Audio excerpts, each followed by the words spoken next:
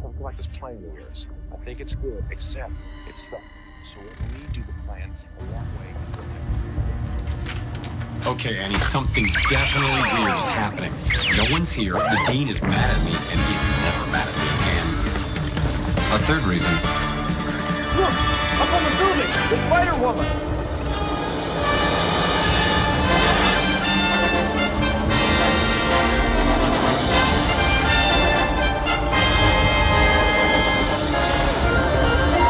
And this is Jessica Drew, who was a child while visiting her father's laboratory, was bitten by a poisonous spider. Thanks for meeting me, Doc. I've been reading about you. I'm not sure how I got here. Has to do with Spider-Man, I think. I'm still figuring this place out, but I think a bunch of guys like us should team up. Do some good. Intriguing. Hello, and welcome to It's Good Except It Sucks, a movie by movie and television series by television series hurtled through the Marvel Cinematic Universe. This time, we're stepping outside the Marvel Cinematic Universe and into Sony's Spider-Verse for a look at Spider-Man Across the Spider-Verse, released in June 2023, when, if you preferred, you could have gone to see Mike Lee announcing filming had started on his secretive new project, Brian De Palma announcing yet again that filming for Sweet Vengeance will begin soon, or Jenna Elfman on Daily Blast Live instead. I'm Tim Worthington, and well, we aren't really sure where Spider-Man Across the Spider-Verse takes place in relation to the Marvel Cinematic Universe. They've given us some clues, but they actually make it make even less sense. Anyway, this is what I had to say after I saw Spider-Man Across the Spider-Verse. Double thumbs up. It isn't just more of the same, it doesn't even use the same animation styles, and there are some neat crossovers with the MCU, and a couple of cameos nobody saw coming, and a genuine surprise at the end. Seriously, the entire audience was shouting, "What? You're kidding," etc. en masse. Even Ken Loach might get excited. That's what I had to say about it though, and joining me to give his thoughts on Spider-Man Across the Spider-Verse is quiz expert David Smith. David, where can people find you? People can find me on Twitter. It's where I spend about 90% of my day. I'm at a new handle. I'm at David_StrathD, which is STRATHDEE. So come and follow me in there and get bombarded with lots of terrible puns. Okay, so before we go any further, speaking of terrible puns, David, what happens in Spider-Man Across the Spider-Verse? Okay, people, let's go over this one more time.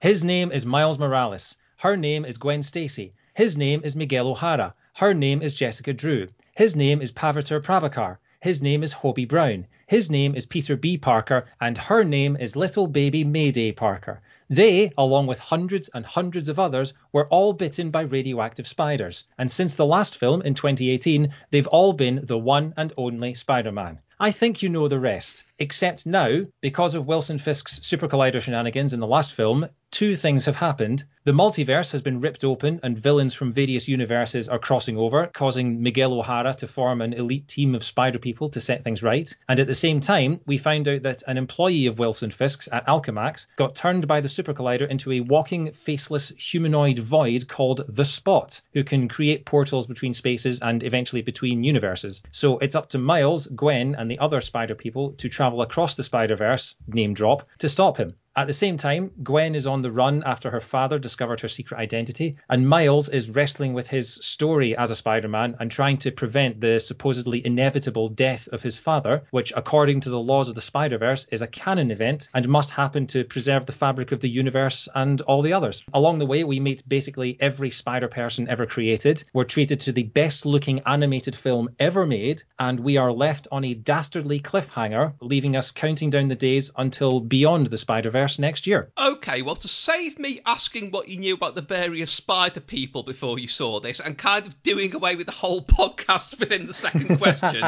David, what did you know about The Spot before you saw this? I think I'd heard the name. I think because you do hear about speculation of all these spider films. I don't know if I've ever fought The Spot in one of the Spider-Man PlayStation games, but yeah, I do remember people talking about, because we're getting into, now that we've had so much Spider-Man content in the last 20 years across all the media, we are getting into get to the more obscure villains. And I don't know if I've ever encountered the Spot before, but from what I heard, from what I understand, the Spot was another one of those ones that was kind of like a wacky, like he says in the film, a kind of villain of the week kind of thing. And it's like, you're not scary at all. And then suddenly he becomes, potentially multiverse destroying. So yeah, I really enjoyed him. I thought he was good fun. Well, that's exactly it. The Spot in the comics annoys people like Kingpin as much as he does the vigilantes like the Black Cat. He once formed a team called the Legion of Losers with other kind of no hope of villains. And I just thought, that is a deep cut. That is another character that I would not have guessed that anyone would have brought into it. And they've done it really well, like you say, without breaking the character, without making him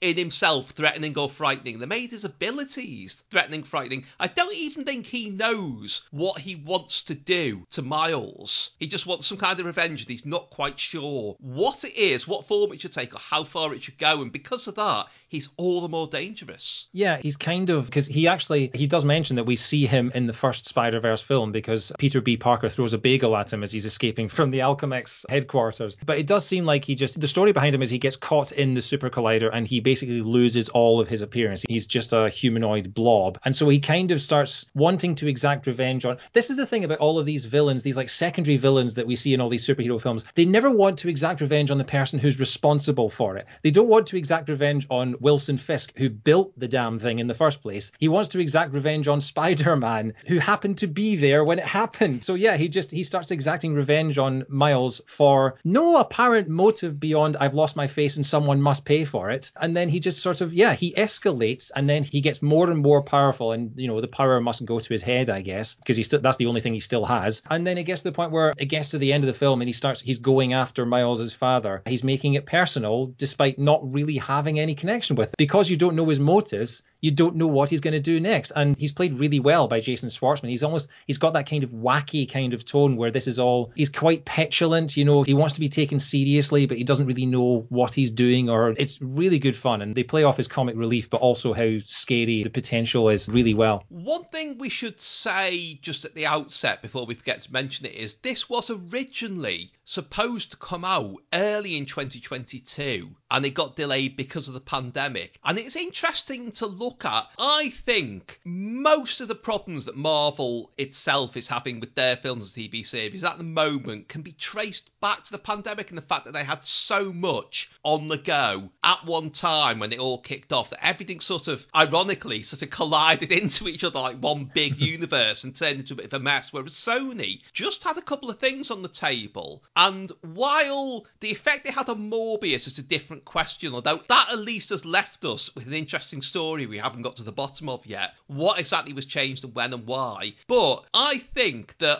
first of all, Venom Let There Be Carnage. They've made no secret of the fact that they went back and recut that quite heavily during the enforced break and made it a much better movie, in my opinion, than it probably would have been. I don't mind the first Venom, but the second one is so much better. But this, they clearly used that extra time to give it that bit more care and attention in a way that I would say, what if really didn't? Yeah, 100%. And the amount of care that's gone into it. Because firstly, speaking of Morbius, I have seen someone talking online about how this film can explain why Vulture appears in the Morbius post-credit scene, because they're saying that he was an incursion caused by the Super Collider from the MCU into the Morbius verse, and that explains why he's suddenly making a cameo in a different universe. Yeah, it's the fact that they've been working on it this whole time, and whereas Marvel, I think, with the MCU, they have gone through a bit of, I do think they bit off a bit more than they could chew, especially with 2021, because they got through the pandemic backlog, and because they had so much content where, especially in 2021, they were releasing something new every single week of that year, whether it was a TV show episode or a film or something, and they thought, we've got to keep up this pace, we've got to keep it up, because now people expect something every single week, and they worked their visual effects artists to the bone, trying to get all this stuff out, and the quality did kind of suffer, and also it was causing people to feel a bit overwhelmed by it all. And so I like when, I'll use this analogy a couple of times, I've been playing a lot of the new Legend of Zelda recently. They delayed that game several times in order to make it as good as they possibly could and make it as polished as possible, because they would rather release a game that was perfect rather than one that was now. After Spider-Verse came out, all the sort of behind the scenes of the animations and things was being posted on Twitter by the animators and things like that, and it was the character of Hobie Brown. Spider-Punk. Someone posted that he alone took 3 years to animate. One of the animators, Chelsea Gordon-Ratzlaff, posted a tweet about their rules for Hobie and how they made Hobie look so visually different from everyone else. Because one of the things that people might not know about the first film is that Miles is off frame from everyone else. So in the animation in the film, it runs at 24 frames per second, and all of the other Spider people are animated on every other frame, and Miles, to represent him being sort of disconnected from the rest, is animated on every other frame. And for Hobie, they had him animated on so many different frames at once. Like his body was on every third frame, his guitar was on every fourth frame, his outline was on every second frame, and just the amount of detail and care to try and make it look just as perfect as they possibly could, because they are dealing with so many different animation styles, like the Renaissance vulture right at the start. Like, that was, how do you do that? It's like paper come to life. It's absolutely fantastic. It was, like I say, I think this is the best animated film. It's the best looking animated film I've ever seen. And it makes it, especially when you consider that Pixar used to be considered the king of the animated film, when they've kind of churned out the same. Their films look really good, don't get me wrong, but every single film kind of looks the same these days. Whereas Spider-Verse is doing new things every 5 minutes, it seems like. And I would much rather, and I feel this with games and everything else as well, I would rather a game take 5 years or a film take 5 years and be that good than have something like the MCU is kind of doing, where they're trying to rush out a sequel, or what the Star Wars sequel trilogy did, where they put in the release date before they'd even started writing the films. Like, we've got to get a film out every 2 years, and because of that deadline, it's rushed. And I love the fact that they took so much care in making that film good as it could get. Well, just mentioning Hobie, that is a detail that I only found out the other day that I really loved. It shows how much thought has gone into this. Was apparently they based his look and his universe, I suppose, on specifically British punk rock singles from the late 70s. Not album covers, single covers. The ones where you get, say, like a black and white photocopy of St. Paul's set against the two-shade neon background. Yeah. And it does look, it's got that energy. It just bursts out like that. And what really struck me about the whole thing, though, was that in the first one, I didn't really think of this until I saw Across the Spider-Verse. It's very much focused around the fact that Miles is a gangly teenager. It's like the animation style. Everything about it, everything about the framing style is trying to keep up with this gawky kid who's tumbling about a lot, who isn't comfortable in his own body. And in this one, it's more elegant. It's literally got a broader view of the world. You know, everything's sort of bunched up and boxed in his line of vision in the first one. This one, it's like he's grown up a bit and the animation has grown up with him. And that really, from the outset, makes it clear that this is, you know, it's a continuation of the first one, but it's its own thing. And what an amazing sort of attention to detail. What a brilliant thing to pull off. It's so good. And I love the fact that it's not just Miles's story anymore, because the first 20 minutes of the film, we see Gwen, and we see Gwen's universe, and the entire first, it must be the first 20 minutes or so, takes place in Gwen's story. And we don't see Miles at all, the protagonist of the film, the protagonist of the series, and we don't see him for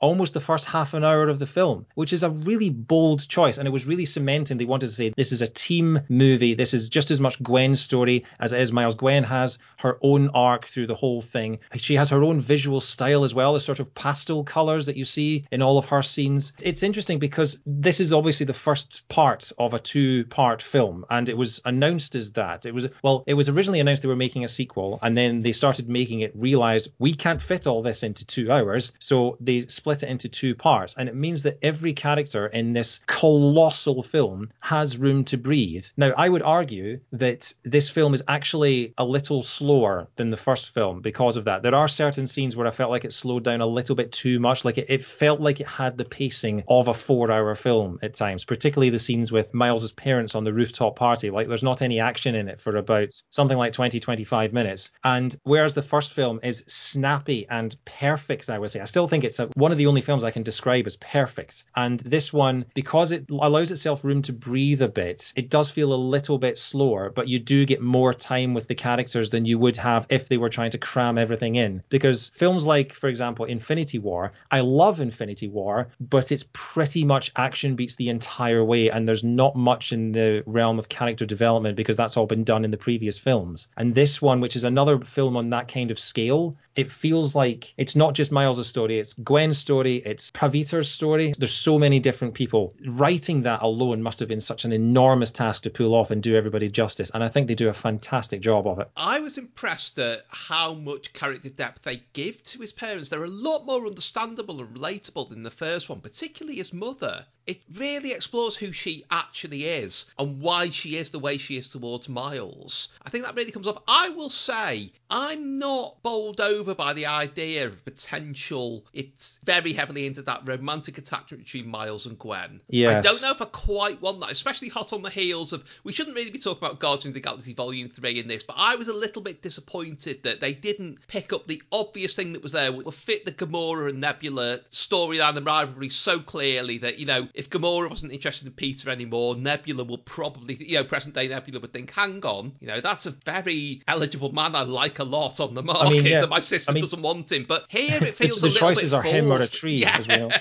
But this feels a little almost like they're thinking it's what people want, and I'm not sure it necessarily is. I think you're right there. And I remember us talking on the Into the Spider-Verse podcast about how we liked the fact that nothing happened between them. And I'm wondering if, because they're both teenagers, so maybe this is just them sort of figuring out themselves and figuring out if this is what they want. So I'm willing to give them the benefit of the doubt, given that we haven't actually seen the resolution of the story. And also, I mean, Gwen mentions in the film that anytime Spider-Man and Gwen Stacy get together, it doesn't end well for one of them. So they're aware of that. They're aware that they don't want to follow, as much as they go on and on about how every Spider-Man has to have certain canonical events in their life that are unavoidable, they are well aware of not trying to retread the cliches. That's the entire thing, because this is, what is this, the 10th Spider-Man film we've had since 2001? They're well aware of not trying to retread old ground. So I'm willing to give them the benefit of the doubt, but I am a little nervous because, again, Gwen is almost the protagonist of this film. She is the protagonist of this film for the first 20 minutes, and actually, seeing the start of this film made me want to see a Spider-Woman solo film. I just want to see Gwen do her thing on her own for 2 hours. She is still my favorite character in the whole thing. I think she's superb. And I would be a little disappointed if they just had them become a couple again, unless maybe it happens organically. You know, again, I'll just give them the benefit of the doubt. We'll see what happens and we'll reconvene next spring after the third one comes out. Well, mentioning Spider-Woman is a good way of bringing me around to. I mean, there is a lot to get through here, but the first thing I really want to bring up, because it's been on my mind a lot since I saw Across the Spider-Verse. Jessica Drew appears in this, voiced by Issa Rae. Interestingly, they've gone for the pregnancy storyline, which I'll come back to, but obviously they've made her black in this. Now, the reaction has been from the exact same people who, you know,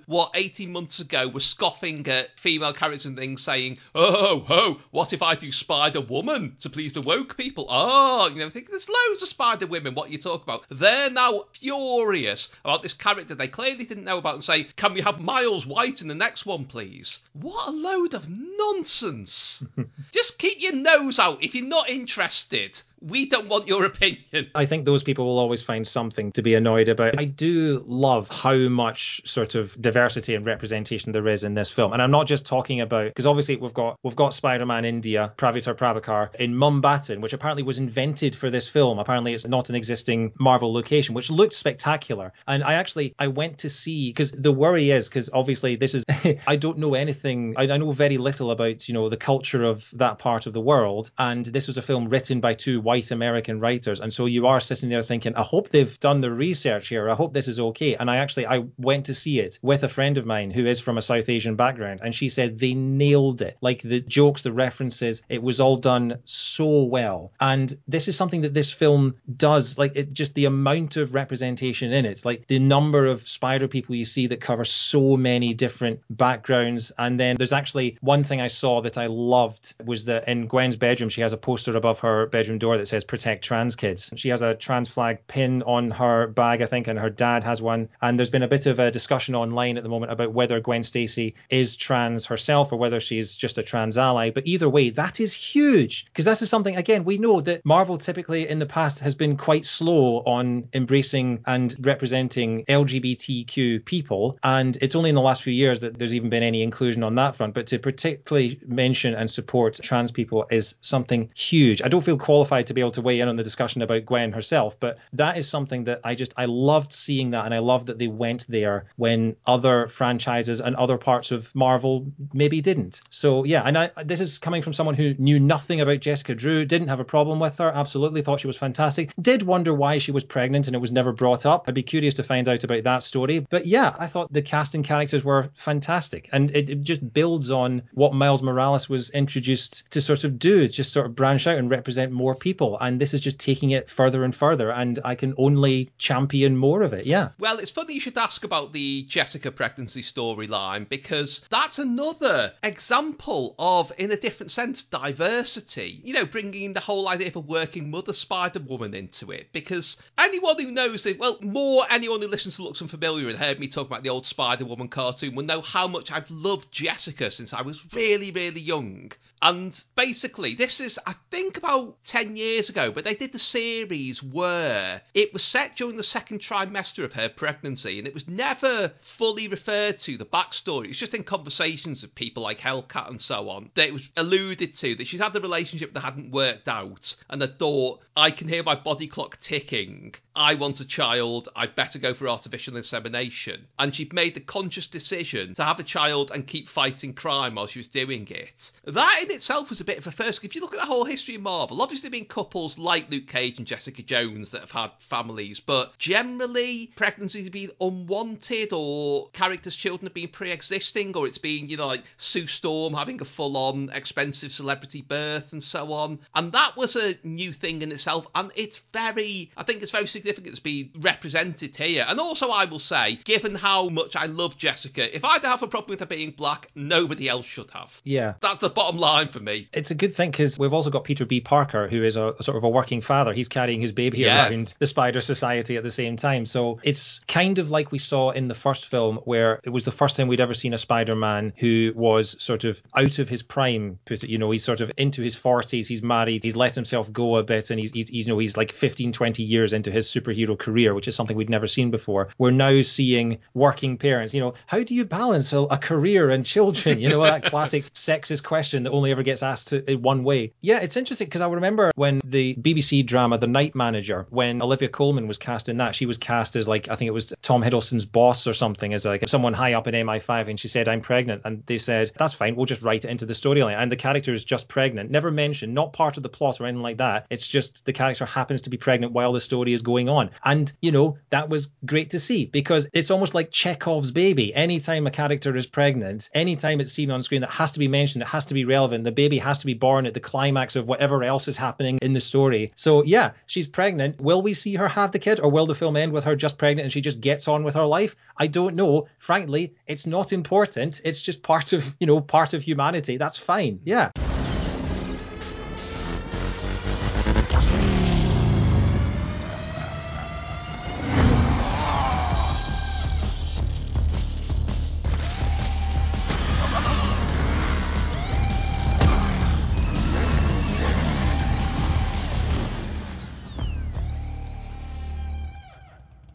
Spider-Woman. Me too. Are you, Oh, this? We don't know the sex yet. My husband wants it to be a surprise. He's really corny. But so hot. Will you adopt me? What? What? Guys, can we focus on this fire breathing threat to time and space, please? Yep.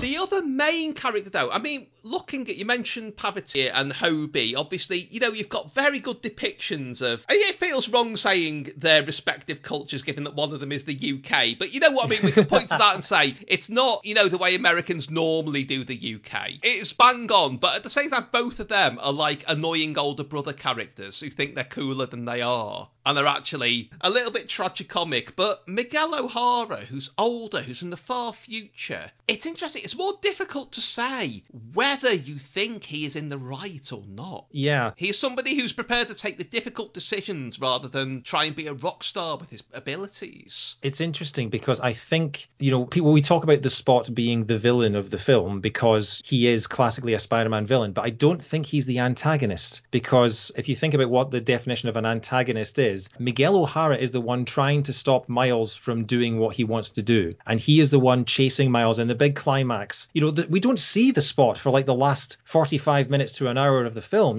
He's off doing his own thing. I think he gets all his powers in Mumbattan and then disappears, and we don't see him again. And from then on, it is all about Miguel O'Hara and Miles trying to escape from Miguel O'Hara. So it's really interesting that this is probably the first time we've seen a Spider-Man be the major antagonist. And I'm guessing over the course of the third film, he will come around and they'll all join together and the Spot will become the big bad at the end of the third film and they'll all, be friends again. But for now, in that classic sort of middle part of the story arc, he makes a really, really good antagonist. And again, because he's different, he's part vampire. And I love that little reference to Venom about, a good vampire. I'd pay money to see that. No, not Venom, Morbius. What am I talking about? I'm not going to be allowed back on this after that. Anyone who mentions Morbius is allowed on any time. But yeah, after seeing him at the end of, because again, didn't know anything about him, and this was a really interesting, the idea of him sort of dying in another universe and him going in and replacing it and causing an incursion, kind of like, it's sort of like a Doctor Strange parallel, the Doctor Strange from What If, where he destroyed his universe because he was desperately trying to save and be selfish and save the love of his life and spend time in someone else's universe. And it's interesting that, again, he did all that for selfish reasons and now he's trying to stop everyone else from doing it, including Miles, and has kind of got sort of into his own head about, the greater good. I thought he was fantastic, yeah. And as you mentioned, there are hundreds and hundreds of other Spider people in it, and there's not even a proper full list out there yet. Because this is only out in cinemas. Nobody's really had a chance to catalogue them. I was going to say, is this the point at which we gush about our favourite cameos? Because I imagine we have very different ones. Well, I'm just going to go through some of the more obvious ones that I noticed that really impressed me. There was Scarlet Spider, who's a clone of Peter Parker. Ben Reilly, he's actually called. Web Slinger, who's the Wild West one. Malala Windsor, Spider UK. I think possibly the people who were upset about Jessica being black didn't notice her. Sun Spider, who's disabled. Spider Bitch, as she calls herself, who is a criminal Spider-Woman from another universe, although her name's usually blanked out in comics. There's the Bruce Banner and Flash Thompson versions of Spider-Man from other universes. Tarantula, the Julia Carpenter Spider-Woman. Peter Parked Car, who's a car. Yeah, oh my god. Oh my god, I laughed so hard at Peter Parked Car. Please tell me that's a real thing. It is, yes. Yeah, that's not, that's incredible. Because I loved how Pavitir Prabhakar is basically just like an Indianized version of Peter Parker. I love that it's every single universe, it's some variant on Peter Parker. And Peter Parked Car had me rolling. Oh my god, that was brilliant. And there were a couple of other ones. Spider Bite was really pleased to see, but two that I didn't see, and I have theories about, one was they had said that Takuya Yamashiro, who's have you ever seen the 70s Japanese TV series of Spider-Man? No, I haven't. Imagine what you think, as a comical joke in your head, a Japanese 70s Spider-Man TV series might look like, and it looks like a live that. action one. Yes, they specifically said he was going to be in it, and I didn't see him, so he's clearly going to be in the second one. The other one was Silk, Cindy Moon. Didn't appear to be in it anywhere, and she's too big a Spider variant to not acknowledge, so clearly they're saving her up as well, unless I just didn't spot her. Well, this is the thing. I think people are going to, the moment this comes out on any kind of digital download thing, people are going to be going through it frame by frame and pointing out everyone, because apparently the director said there's something like over 200 different Spider-Man varieties in there, and something like 90 of them are named or credited or have voice lines or something. So that wouldn't surprise me. The one I saw, apparently Peter B. Parker's daughter Mayday, there's an adult version of her somewhere out there, which I didn't spot. The ones that I love, we haven't talked about the big one yet, which we'll save. For me personally, of course, as a video gamer, the Spider-Man from the PlayStation game, who I think is called Insomniac Spider-Man in the film, because that's the company that made the game. He shows up. He's voiced by Yuri Lowenthal. I was a little disappointed we didn't get to see the game version of Miles Morales as well, because he's a really cool character too. Apparently, when Miles comes into his apartment, you can see his roommate playing Spider-Man on his PlayStation 5, but it's actually Spider-Man 2, the new game, which isn't out for another 6 months. So that's Sony getting their rights in there. So you've got a Spider-Man from his own game that's in Miles's universe, who Miles also meets in the Spider Society, and that's a little strange. Speaking of video games, while we're here, there was also in the scene where they talked about canon events, and you can see like the scene from Tobey Maguire's film and Andrew Garfield's film, there is a screenshot of the death of Uncle Ben from the Amazing Spider-Man 2 video game from 2014, which is nothing to do with the Andrew Garfield film of the same name. That game was received so poorly poorly, like it got such negative reviews. The fact that they have acknowledged that is just evidence of how deep they're going to go with these cuts, because that is a sequel, the original Amazing Spider-Man film. Then they made the game, which was sort of a sequel to the film, and then they made a sequel to that game, which is its own story, which has no connection to the film of the same name, despite coming out in the same year. They have the scene from that in it, and that's in the Across the Spider-Verse film alongside everything else. And it's just, it just really shows to me that, like, it feels like Sony and Marvel Studios, and I don't know if this is part of some grand umbrella, we're all big friends now, let's share all of our characters and all of our rights and everything, or whether this is just Phil Lord and Chris Miller, the writers, just trying to cram in as many references as possible. But it does feel like they are really trying to intertwine every single superhero story of every medium ever, whether it's comics, TV, films, games, anything like that. And it feels like they're trying to make it all one thing where they can all reference each other and cross over as much as they want, and they don't have to worry about film series and different variants or anything like that. And I love it so much. We also got to mention the shopkeeper from Venom. Yes, Mrs. Chen, yes. And that isn't even the most exciting cameo. We should just say as well, before we get on to that, we do get all the animated Spider-Man from over the years, and also Lego Spider-Man with J.K. Simmons voicing J. Jonah Jameson. J.K. Simmons shows up so much in this. I did think, have they made it a rule that J.K. Simmons has to voice J. Jonah Jameson in every single universe and every piece of Spider-Man media ever? But then someone pointed out that in the PlayStation game, he isn't voiced by J.K. Simmons, so that rule's kind of broken. But certainly on the screen, it seems like he's voiced by everyone everywhere. Well, even in the section with, I mean, I said Mrs. Chen wasn't the most exciting cameo.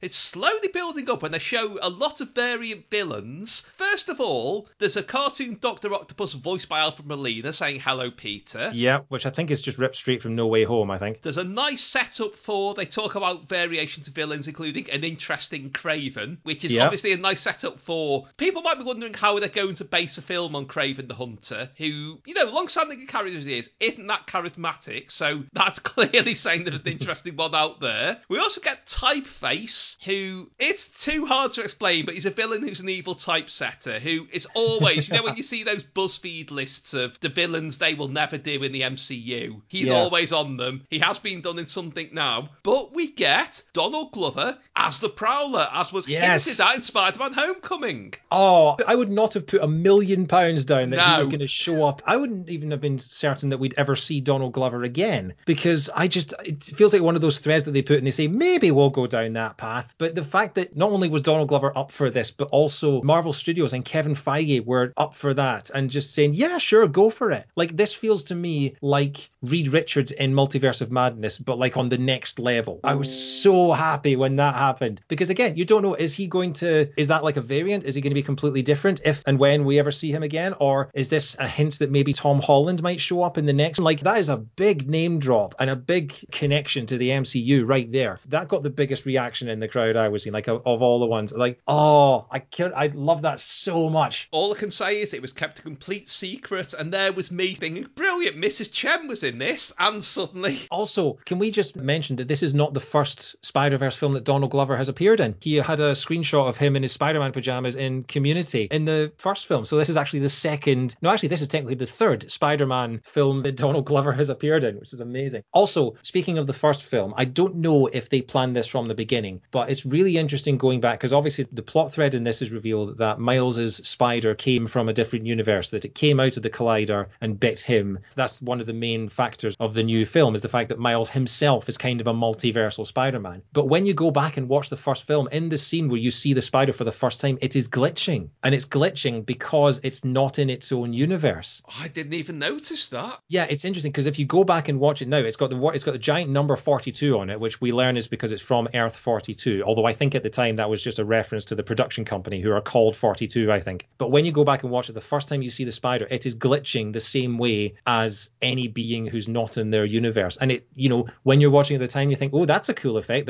That's just them going, oh, this is a magic spider. But yeah, I don't know if that was the plan all along, or whether they just saw that when they were rewatching it and thought we're going to make that work. But it connects them together in such a brilliant way. I love it. One thing that's worth remarking on as well, mentioning that Donald Glover has been in the MCU, no matter how briefly, is the number of voice artists involved in this that are regular, or at least potentially regular, MCU actors. Because as well as everyone else that was in the first one, Hailey Stanfield, Mahershala Ali, Brian Tyree Henry, everyone like that, we've now got Daniel Kaluuya, and also technically had a cameo in the first one, but Oscar Isaac as well. And you do wonder at what stage were these people contracted, given the long production process of animation. Was it before or was it after they were cast in the MCU? And now the question, because people are going, like, if we're getting live action Donald Glover and live action Mrs. Chen, does that mean that there's a chance that the animated Spider-Verse characters are going to cross over and appear in the next Avengers film? Like, would we see Spider-Woman Gwen Stacy appearing in Secret Wars, for example, and stuff like that? I want Spider-Ham. I want Spider-Ham in Secret Wars, and I will die on that hill. I'm going to tweet at Kevin Feige every day until we get it. I want Spider-Ham in Secret Wars. That has to happen. That is a thing. I will not accept anything less. I will say, actually, building up to the fact that a lot of people weren't expecting the cliffhanger and for there to be a second part of this. Genuinely, they didn't know it, expecting it when it was in the cinema. But I was thinking for most of it, I wish Penny and Spider-Man Noir and Spider-Ham had come in. And actually, by the time I got to the end, I thought, do you know what? Saving them for the second one, I actually think is working a lot better. Definitely. It's absolutely not more of the same. It's not more of the same. And the thing is, I think people would have complained if, given how many dozens and dozens and dozens of Spider people there are, if you focus on the same 6 again and don't focus on any of the others and don't introduce any of the others. Like, I got so much more excited by Spider-Man India, by Spider-Punk, by all the others like Spider-Bite and things like that. It's like, I want to find out their stories. I want to get introduced to them. As a casual film viewer who doesn't know the comics, I want to learn their stories. And then you can have the third film. You can have the end game where you've got the originals and you've got the new people and they all come together to interact with each other. And that is the big finale. So at the same time, I was thinking, like, I miss Spider-Ham. I miss Spider-Man Noir. I want to see Penny again. But then by the end, I was like, oh, and cool, they're going to be back for the third one. Oh, you kind of forgot about them. So yeah, I think they've played it really well with that. Yeah. It's interesting thinking about sort of my overall thoughts on the film before we wrap up, because I was thinking, I think I actually enjoyed the first one more, despite the second one being objectively better. It's something that I was thinking about because, as I mentioned earlier, I've been playing a lot of the new Legend of Zelda game, Tears of the Kingdom, which is a sequel to Breath of the Wild, which when it came out in 2017 got lauded. It was called one of the best games ever made. It got called groundbreaking and innovative and like nothing else we'd ever seen before. And then 6 years later, the sequel has come out, Tears of the Kingdom, and it is bigger and better and does everything that the previous game did, but on a much larger scale. And it's getting slightly lower review scores. They're still incredible. You're talking like average of 97% versus 95% for the sequel. And the only thing I can think of is that the novelty is not there. There's no surprise. People know what to expect. And it's brilliant. It's incredible. But because it's something we've already seen, there's not the mind-blowing novelty of it compared to,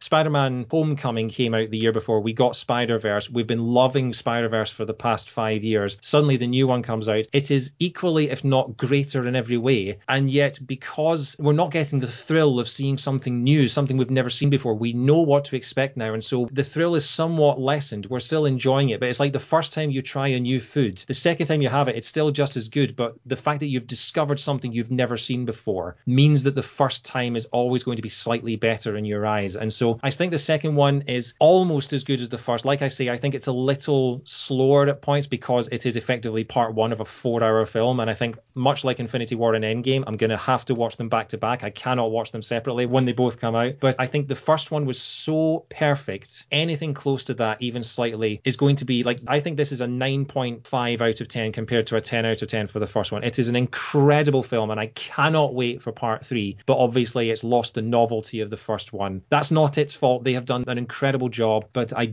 slightly like the first one more. But I'm going to wait until part 3 comes out before I make my final decision on which one I like best. Oh, they mentioned Hammer Space as well. Like, that alone is just, that's like a Looney Tunes reference. The fact that that's the first time I've ever seen anyone make a reference to that. There's just so many things in this film. I could talk about it for like hours and hours. Okay, there's only one thing left for me to ask now. David, if you had the ability to pop up randomly in any Sony Spider-Verse movie, what would you use it for? I mean, it's got to be as a backup dancer for Spider-Man 3, doesn't it? Is there any other option?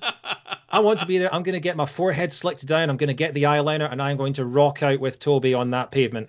I don't have anything to say in response to that. David, thank you. And what do I say to the Excelsior in this universe? I don't know. See you for part 3. It's a metaphor for capitalism. So? Cletus has a symbiote. Oh my god, any other information you're pathologically lying about? Pussy. Excuse me? Eddie needs Venom. She just called me a pussy. He said he didn't need him. That life was better without him. I don't understand. What do you care? Oh, wait a second. You get out here right now! 誰だお前は！地獄からの使者、スパイダーマン。父とガリアの復讐を俺が果たす。One, Troy. Damn it. I'm gonna go as fast as I can so I don't miss anything.